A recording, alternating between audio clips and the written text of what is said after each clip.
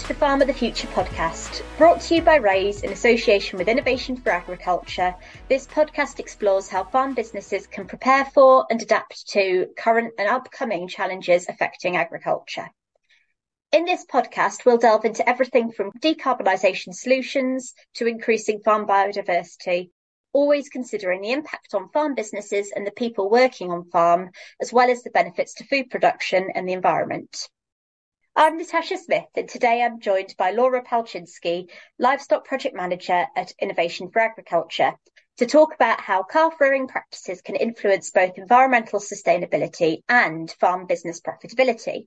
For this episode, we're speaking to not one, but two guests, livestock vet Emily Linton from Torch Farm Vets and Chris Dorrington from Smart Bell, who will be talking to us about the opportunities to simultaneously improve calf health and welfare, business performance, and reduce farm emissions, and the role of technology in achieving this. Laura, before we have our discussion with Emily and Chris, I'm curious about your take on the role of calf rearing on how farms prepare for the future.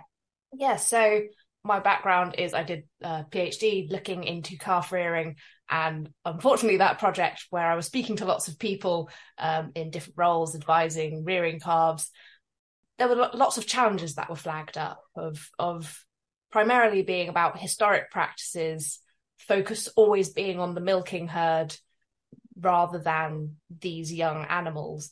And in more recent years, we've started focusing on them as the future of your herd. If you get the rearing right, then they perform better, they are more efficient, they give better returns.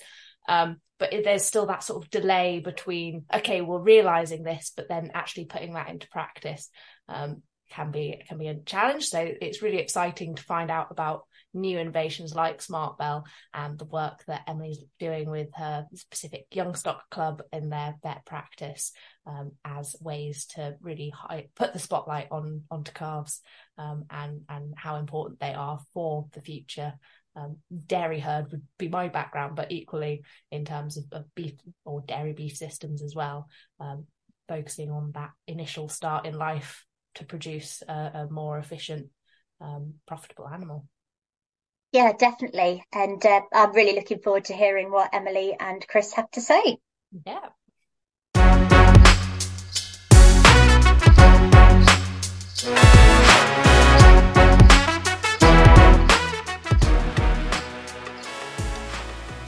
Hi, Emily and Chris. It's great to have you both with us today.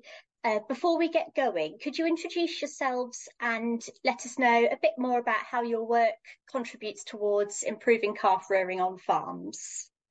Perhaps if we start with you, Emily. Yep. Hi, Tash. Thank you very much for inviting me to join this podcast today. Excited to be here. So I am a farm vet, clinical farm vet, dealing mostly with dairy cattle and dairy farmers. I do that a couple of days a week. I also work for the Food Farming and Countryside Commission as their farming transition programme co-lead. So I have a very direct role in calf health as a vet, and especially because within our practice, myself and one of the vet techs have set up our Young Stock Club. So we're really quite proactive in getting out there and talking to farmers, helping them manage what they do and trying to improve things on farm. And then my work with the commission helps in sort of taking a whole systems view of what we're doing, sort of taking that step back and, thinking about why we're doing it. Brilliant. And Chris? So I work for Smart Bell and we're an agri-tech company and we're 7 years old and we've been working on calf health all that time. So we've got some ear tags which specialise in monitoring calves and detecting early signs of disease and allowing farmers to treat the animals earlier and to be able to catch more disease within the herd. So we also have environmental solutions, so we can monitor temperature, humidity, carbon dioxide levels within the shed to allow people to understand if their buildings are working well for the calves. And so within the company, so I do a multitude of different roles. I'm involved with data analysis and helping to improve the alerts and the site and how we understand the animal, but also involved in lots of different areas, basically, because we're a small company and we all do lots of different things. But my background is I used to work on a family dairy farm, so I was directly involved with animals there. But I've also got a degree in maths, so that's where the experience with data analysis and all of that side of it comes into. Well, thank you.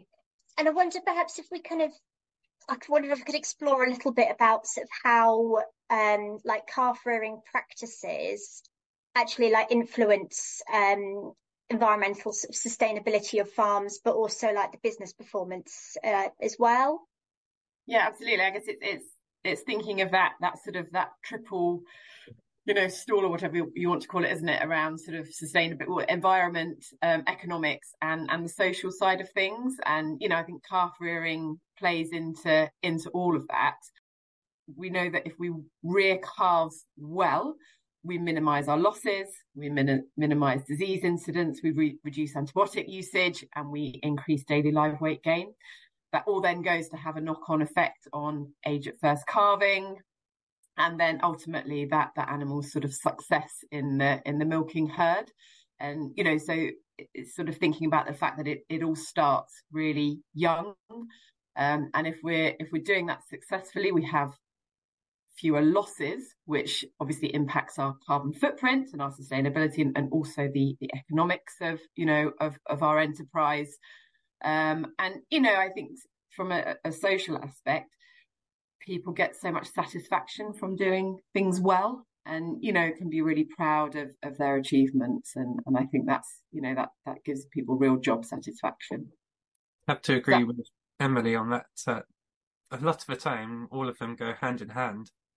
So when you do a really good job of rearing the calves, and that means they're really healthy, you reduce incidence of disease, then you get better economic performance. You also reduce use of antimicrobials.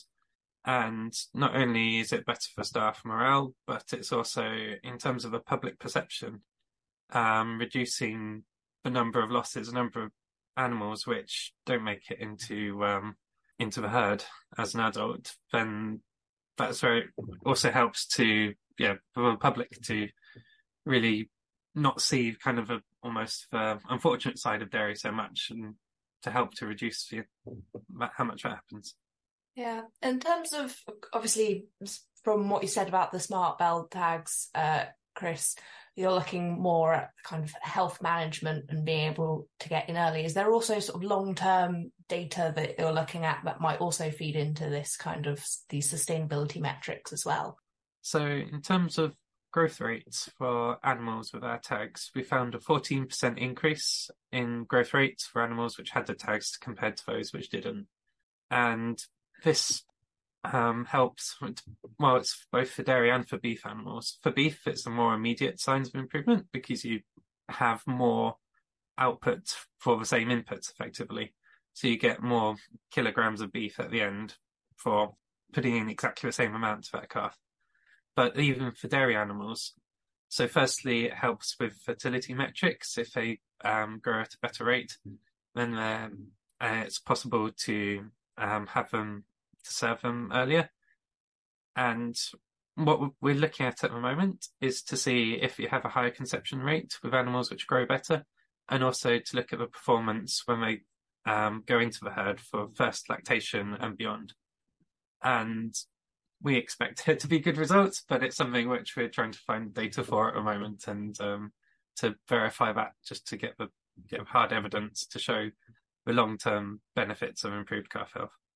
Yeah, we know, don't we, that if we feed calves properly and well in that pre-weaning period, it switches on their genetic potential. So like you, I would expect to sort of see that positive correlation. That would be really interesting to see that data come through. And it's a conversation I have with farmers such a lot about that early detection of, we all know things go wrong sometimes, don't they? Nothing is ever perfect all the time. And when we're talking about calf health, that early detection is so important. And that's why, Chris, the tags that you're producing are, a real sort of play a real key role in that, don't they? In sort of assisting farmers to do that. We know at the moment that with farming, firstly, it's difficult to find people who want to work on farms. And Secondly, always on farms, time is stretched. You don't have enough time to do everything you want to. And we want to make sure that, firstly, you use your time as wisely as possible so that you know which animals you need to focus on. And also that if you can get people in with a lower level of experience, but using the technology, you can help to get them to the same level of performance as someone who is a bit more experienced by having that extra level of help without needing them to, let's say, have 20 years of calf rearing experience to be able to spot the signs of disease. Yeah, because it is a skill, isn't it? It's something that needs to be learned and comes with experience and observation. So, like I said, having that helping hand is invaluable. And I think technology is never going to get rid of the need for people. And of course, having skilled people is always an advantage, but it's making sure that's a kind of that base level of performance that even if there's someone who isn't as experienced on the job, that they're still able to perform at a good level and able to rear the calves at the standard which you'd want for your animals. I just wondered, Chris, are you able to almost kind of give an example of how the technology, what it's detecting, like what kind of behaviour changes in the calf, or is it temperature? What's it detecting that then allows it to go ping, and whoever's responsibility is it on farm would then respond to it, and how they'd respond to it? So the tags themselves can go on from birth onto the calves, and there's a gateway which is placed within the shed or within the farm building to be able to collect the information from the tags. And the tags themselves collect movement and also ear temperature information. And we use both of those. So as a very basic example, we look at the activity, and if there's a big drop in activity, then we know that there's something happening with that calf. So you'd expect if, say, it's 20% less active than the day before, then there's something going on there. And it's not necessarily disease, but we know that there's something that the farmer should be looking at.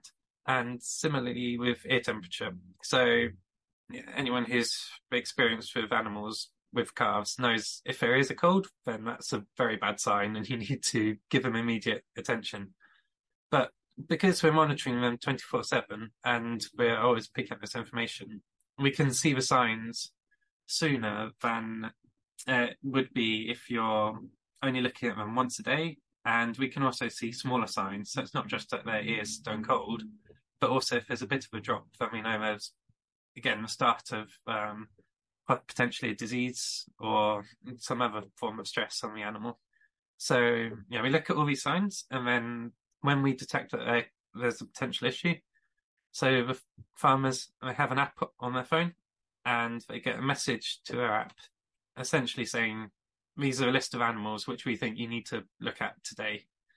And these are ones which potentially are sick, and there's different levels of alerts. So as a red alert is, we think there's definitely something wrong, we don't know what, but you should have a look at them. And then there's the orange alerts as well, where we think there could be something going on, but we're not 100% sure. Again, it's if they have time, they can look at it, but it's not quite as urgent as the red cases. So that's how we give that information back to the farmer, so that then they can look at those calves and act upon it and decide if it's needs treatment and also level of treatment. It might be that they think it needs an antimicrobial, or they might think it just, at this point, it's the early stages, or it's not so clear, so they might decide to give it an anti-inflammatory rather than an antimicrobial at this point. Or they might decide that actually it looks healthy and it was just kind of anomaly, and they'll just leave it for now and the animal looks okay. That's great. Thanks, Chris. So I've been sort of thinking about how these early alerts can be used, but Emily, I'm also interested in sort of what your calf club does, because I'm assuming that not all of your clients who are part of that would have these ear tags. So what is it that you're doing with that service? So for a start, we're just sort of shining a bit of a spotlight on calves. Sometimes, as vets, we can visit dairy farms routinely, looking at the dairy cattle. We have, realms and realms of information, especially with the technology that we're seeing now with robotic herds and things like that. It's almost information overload. And, you know, the calf side of things is sort of still falling behind that a little bit. And so we're trying to sort of bridge that gap, I guess, in our practice. So we are, our techs go out once a month to weigh, currently with weigh bands. We're also taking bloods for total proteins. We monitor disease and mortality incidents. And we use that information to gauge how well calves are performing, but also to monitor any changes in management. And so, you know, it gives us that sort of real-time data of, you know, of what's happening and how calves are responding. And, you know, we find we get really, really good engagement. And we find that some of our best performing farms have dedicated calf rearers. And they will start to get competitive with themselves when they see the data coming through, sort of, oh, have we done better than last month? And, you know, have these changes made improvements and things like that. So, yeah, it's, you know, it's just getting that dialogue going, putting the spotlight on calves and, you know, monitoring what's happening so that, you know, we can make changes accordingly. And how easy do you find getting access to that monitoring data, or has that been a challenge? When we first set up the club, we were using the daily live weight gain calculator on the University of Nottingham toolkit that they've got, which is a really, really useful tool. And I would recommend anyone to go and have a look at it and have a play with it. There's lots of great information on there. But for us doing it for lots of farms, it became quite labour intensive and not that efficient. But we were very, very lucky to have a colleague who had been away and done some research work come back to us, fluent in R, and yes, essentially has now generated some bespoke reports for us. So yeah, I think we sort of are in a bit of a unique position there, and yeah, but very lucky to have Hannah. But like I said, it can be done without a Hannah. There are tools and yeah, ways to do it otherwise. If some of your clients were using the SmartBell tech, do you think that would be useful for feeding into those reports that you're able to work on? Absolutely, because like I said, the other thing we tend to find is that sort of, you know, data recording for calves on farm is again, you know, not as good. So in terms of disease incidents, yeah, you know, we would get a much more accurate picture of that if we were using, you know, the SmartBell technology, because it would be sort of less observation based and more, you know, that's sort of the alert basis. And, you know, you could sort of look at alert, like you're saying, Chris, in terms of sort of, you know, the coding, so red, orange, and then of course you could monitor response to it, couldn't you? And if you were getting in nice and early and you were just giving a non-steroidal, and, you know, the calf was getting over it at that point, I think that would be an extremely valuable thing to do, because it would then give you confidence to, you know, reduce antibiotic usage on your farm and not feel that you had to go in each time with antimicrobials. And I think, you know, that could be hugely, hugely beneficial and, you know, a way of monitoring that and, yeah, recording it. One advantage we found as well is that when farms do go in with a non-steroidal to begin with, is that you're able to keep on monitoring how the animal behaves. And so because you can see always like how the activity is doing and how the animal is looking without it being biased in any way by your perception or it's something that you can do just on your phone. You don't need to actually go out and see the animal. You can then see if it's responding to a treatment or if it might need a further treatment as well. Up to what age can they wear the tags, or do you advise they wear the tags? So they can wear them up until 2 years old. In terms of return on investment, at the moment we'd normally recommend keeping them on until about 3 to 4 months old. So going just slightly beyond that weaning period, and because that's when they have the most disease and there's the most risk for the animals. But it does depend. It's basically up to the farm, what suits them, what works well with them. And of course, if you're going, because you can take off the tags and reuse them on other animals, but you need to handle the animal to do that. So it does depend as well. If the animal's being handled at a particular stage, for example, when it's being weaned, then some farms would take it off then and just be able to put it back on a young animal and to be able to keep turning it over and keep using it on as many animals in that early critical period as possible.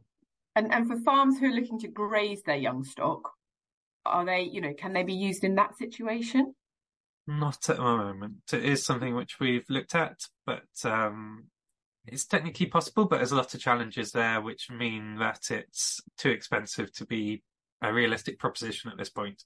Yeah. In terms of following the animals throughout its life and looking at kind of its health performance, its efficiencies and environmental footprint, the Smart Bell, can it work with other technologies that maybe they have in their adult herd to be able to do those lifetime assessments? At the moment, it's not something which we're able to do, but we are looking to find partners to be able to do that with. So, for example, being able to track on particularly robotic herds, you have all that information available. And as part of our app and our system, when the farmers do have the tags on, we also encourage them to enter their treatments and any other information like the weights of the animals, so that then we can provide that full picture. And ideally we'd like to integrate in some way with the performance of the adult animals to be able to track it back and to see the impact on environmental footprint, because I think that would be really interesting and really useful, and it could actually just help to reinforce the points of what a big benefit it is on many levels, not just economic but also environmental. We've started to look at some heifer data now, which is more difficult to come by and analyse, I find.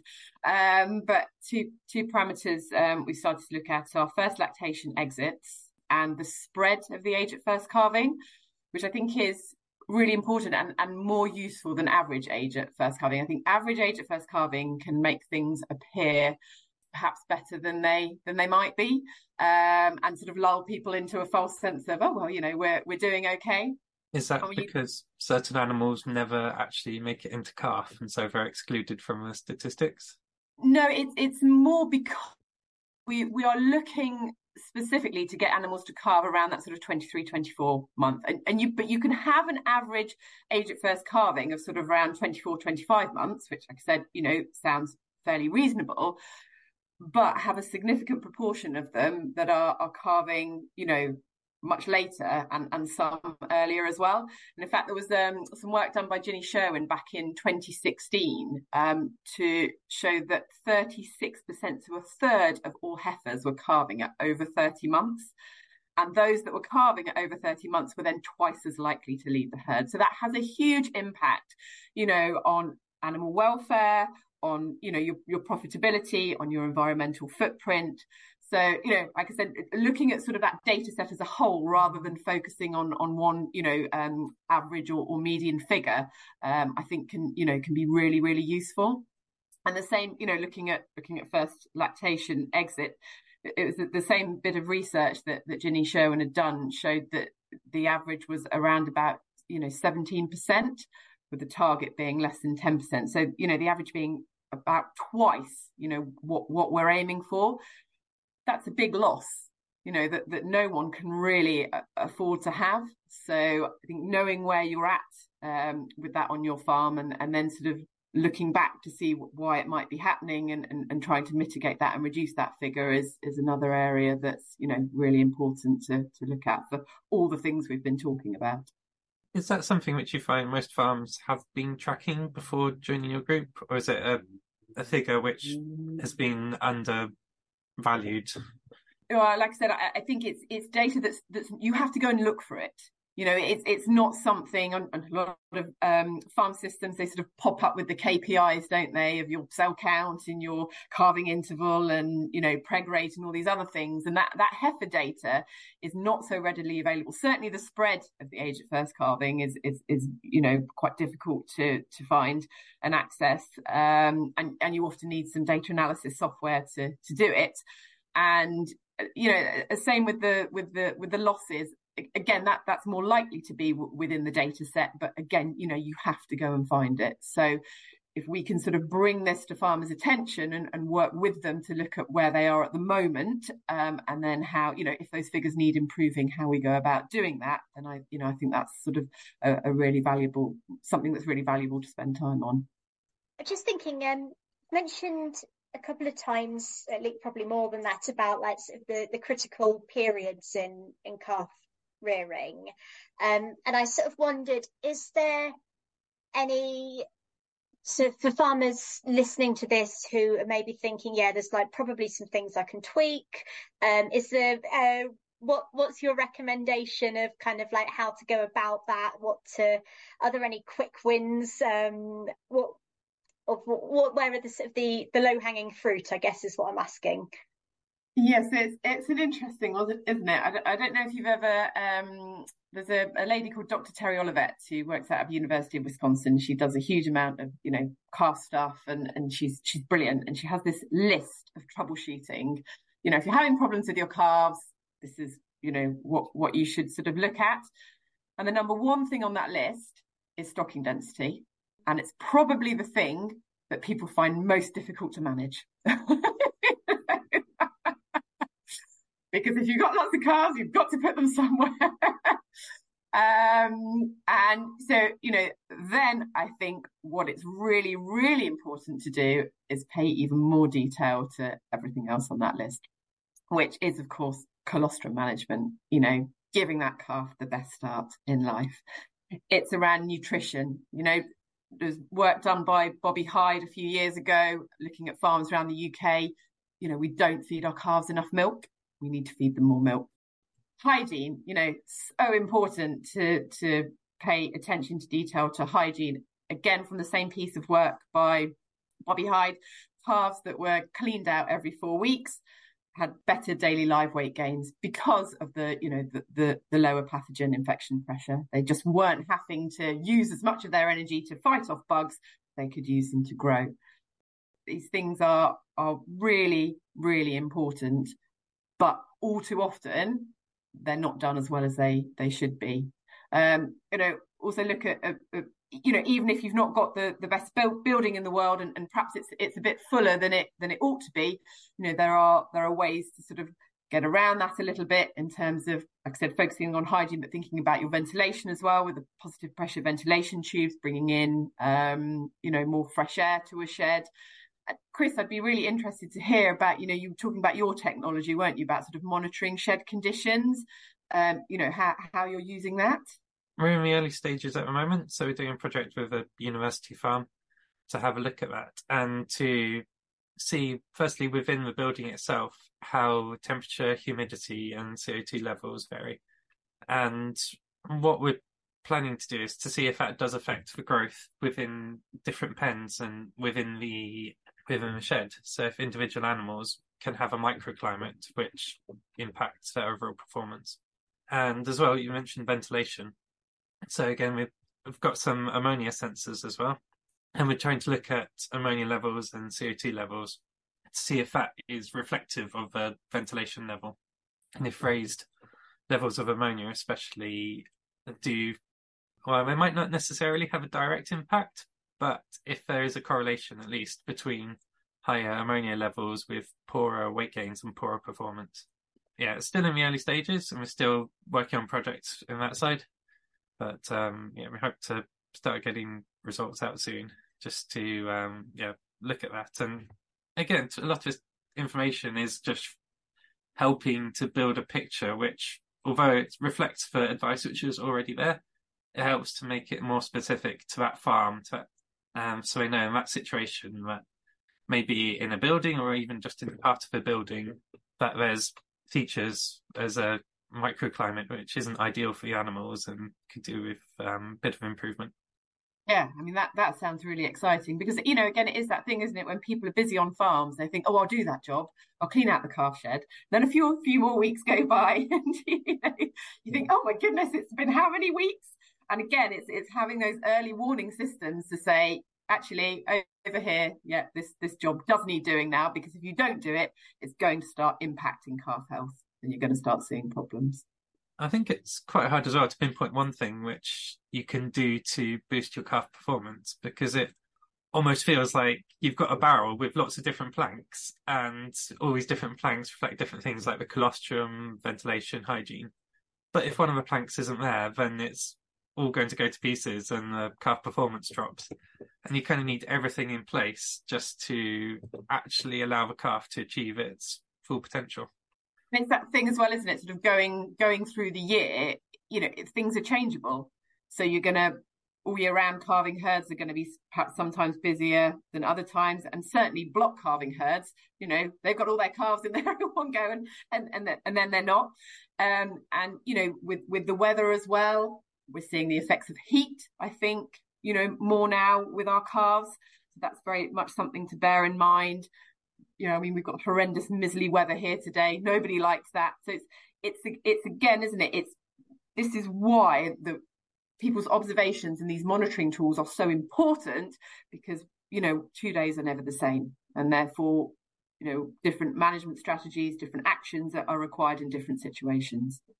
And even the climate in the country is changing. So things like calf igloos, which were designed for what you think of as typical UK climate, all of a sudden we're having some days where it's 35 degrees, it's sunny. And if they're in direct sunlight and the ventilation isn't ideal, it can get to 50 degrees in these kind of situations. And it's all changing. Well, a lot of things are changing rapidly. And although you can't prepare for everything, if you've got the alert systems in place, then it helps you to realise if something is going wrong and to act upon it quickly. Exactly. Data and being able to sort of act on it quickly does seem to be completely key. Just to finish, I wonder if we could be interested in both of your takes on how technology and data solutions could be used to further improve calf rearing and make it easier on farm. I think that before too long, we'll start to see a lot more individual care for calves. So the technology will be there to be able to have an individual profile for that animal. And then you can modify your calf care. For example, your weaning age, you'll be able to detect early signs of rumination and whether it's ready for weaning or if it needs to be delayed a bit longer. And be able to, even bring in like the genomics and the genetic side of it, be able to see that animal, how it should be performing, and try and do everything you can to make it reach its potential. And not just treat it as one of a group within the herd. And so instead of us saying you have to wean this animal at 6 weeks old, you might be, oh no, that one needs a bit longer, you wean it to 8 years old. And that will help it to really reach its potential. So I think that will be coming in before too long in the future. And like all the technology is coming along. Really exciting, yeah. It might take a little bit longer for farmers to catch up with the potential of the technology, maybe. But I think I can see it coming down the line that you won't just have your herd protocols; you'll be able to adapt them for the individuals and make sure that animal has the best kind of routine and the best way of being brought up for itself, rather than just trying to work on average what's best for the group. I personally would like to see more focus on calf and heifer rearing. I think, it is still, I think there's still not enough focus on it on farm. Like I said, we think about the milking cow, but, we have to remember where she comes from, and that early life experience is so important. I think the other thing that I would just bring into it is sort of people thinking about how they want to manage their herds and what type of animal they would like to breed. Chris has already mentioned about the genomics, but do you want that high yielding Holstein, or do you want an animal that can go out and make the most of your your grazing and your forage platform? I know that, people who are looking into sort of moving to more regenerative practices will often start off by, mob grazing their young stock. And I think that's a really exciting area, but sort of brings with it its own challenges in terms of, diet, diverse sword and, parasite management. What we do with our young stock in their sort of first grazing season can have an impact on then, what they do and how how immune they are and how well they can cope with what they meet in subsequent grazing seasons. So, things like lungworm vaccination, giving them enough exposure to gutworm without it causing them ill health. So I think, I guess it's going back to what I said at the beginning about taking that bigger picture look about, what direction you'd like your farm to go in. And perhaps what we've talked about today more is that sort of, high yielding Holstein, because that's what we've got a lot of data for. And that's, what a lot of the research has been on up to this point. But like I said, I think there's an exciting movement that's, looking at changing that shift, because, what we need is a diverse and exciting dairy industry, and, having that sort of all in the mix. Like I said, I'm looking forward to that. Well, thank you so much, both of you. There's so much to think about there, and it's such a big topic. We haven't really done it justice in half an hour, have we? But it's been brilliant to talk to you both, and thank you for coming on.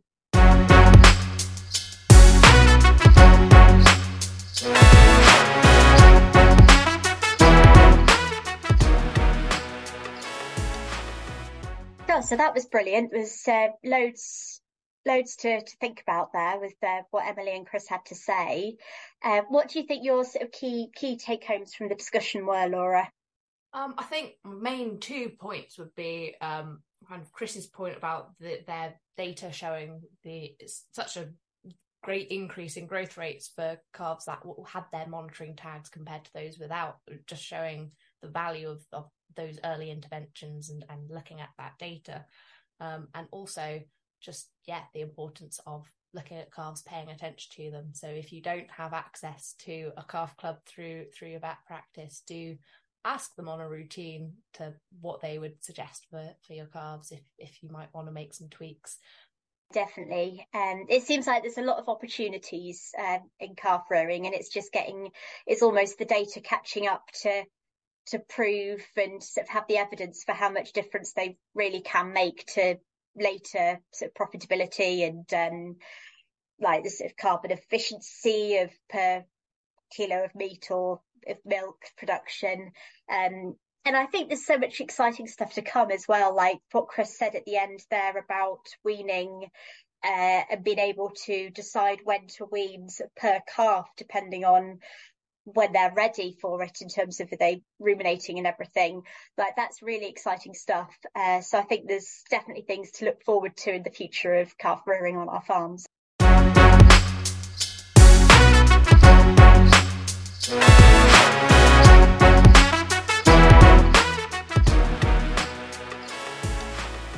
Thank you for joining us for the Farm of the Future podcast. If you've enjoyed what you've heard about today, please do subscribe, rate and review the podcast, as we'd love to hear your thoughts and it will help others to discover it too. We'll be back next month to explore another exciting topic which impacts the future of farming.